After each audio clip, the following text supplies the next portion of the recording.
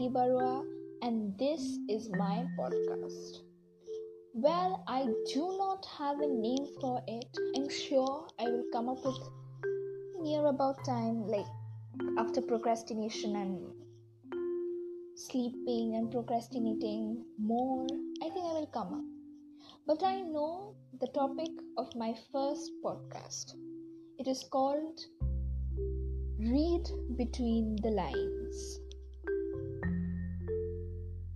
So, I am a single child, and both of my parents are working. So, I used to be home alone since I was 5 years old. Oh, yeah, I know. It's to be honest, it was a very young time to be alone. Two of the things that I have loved and cherished and which have comforted me like a warm blanket. One was TV and another was books. So today I am not going to speak about television. I am going to speak about books. In an era of digitization and things of and ideas of films and videos and audiobooks, we have lost our touch with those beautiful pages in the hardcover or the paperback of books. I remember my first few books were fairy tales, obviously, since we live in an age where sexism exists, and my parents also believed that I am supposed to read fairy tales.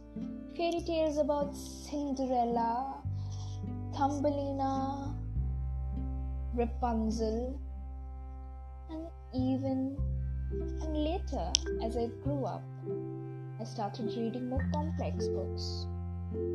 I was reading Bambi, few words here and there, but it was sweet, nice. I liked the illustrations in the book. In primary, by the time I was in 4th or 5th standard, I started reading encyclopedias and Manorama yearbook. That was a huge phase, which continued up till 7th standard. And in 7th standard, that I first finally started reading complex ideas, something that I couldn't relate, but I could feel the agony, pain, the happiness of those characters. Books with no pictures, books with no colorful frogs or princess or Prince Charming rescuing a woman. No. I think my very first complex book that I read was Uncle Tom's Cabin by Harriet Beecher Stowe. I found this very thin book in my grandfather's collection. I used to go to my grandfather's house every vacation, in every and any vacation I used to get.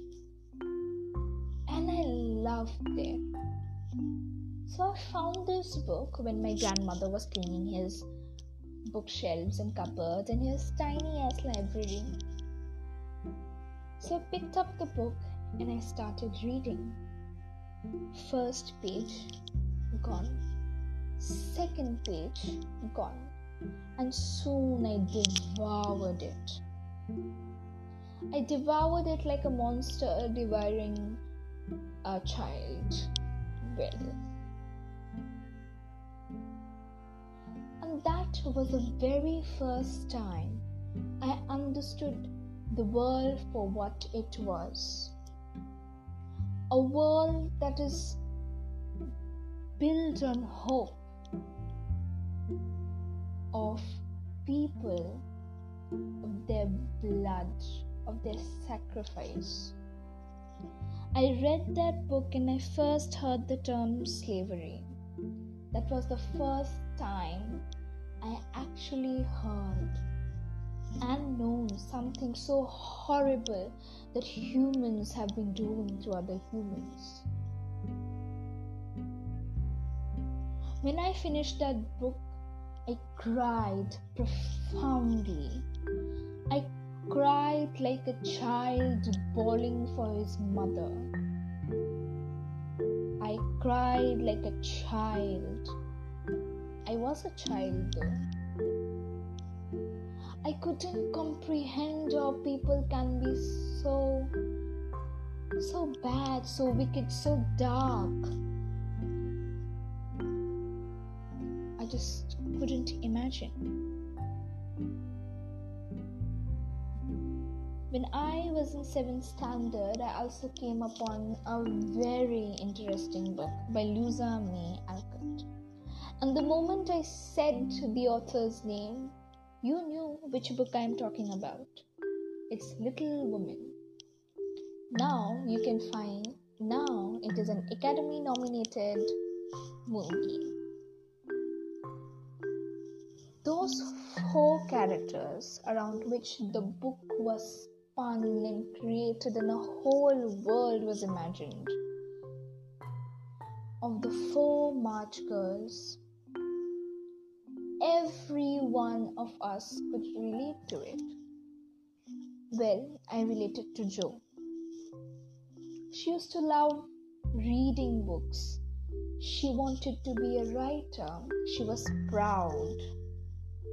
She wanted to do something in her life. And that was the very first book in which I learned about being independent. Obviously, in the course of past so many years, of those past 9 years, I have read uncountable books. It has broken me down like a twig. It has lifted me up like a cloud. It has taught me about hope, love, humanness, in the ideas that we can even love villains in our books, that those villains are humans as well, results of thousands of different choices, decisions, and other characters and factors that has influenced their lives. I have learned that even the hero is not always good, that every coin has 2 sides.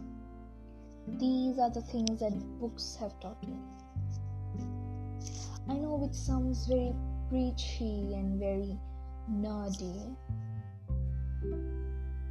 but books have been like Doraemon's Anywhere Door, my version of Anywhere Door. I have been to Alaska, to rural Arkansas in 1960s, to Paris, to China, to Australia, to Bangladesh, to remote towns in India. I have been to so many places. I have been to Hogwarts. I have been to a lone island. I have been to a dystopian future. I have been everywhere. Even though unfortunately I know a lot of people that do not read books, and it saddens me that they did not get to travel the way me and my peers did. So books, read between the lines, and you never know which city, which town, and whose family you will end up in. So that was for my first podcast. I hope you liked it. So thank you so much.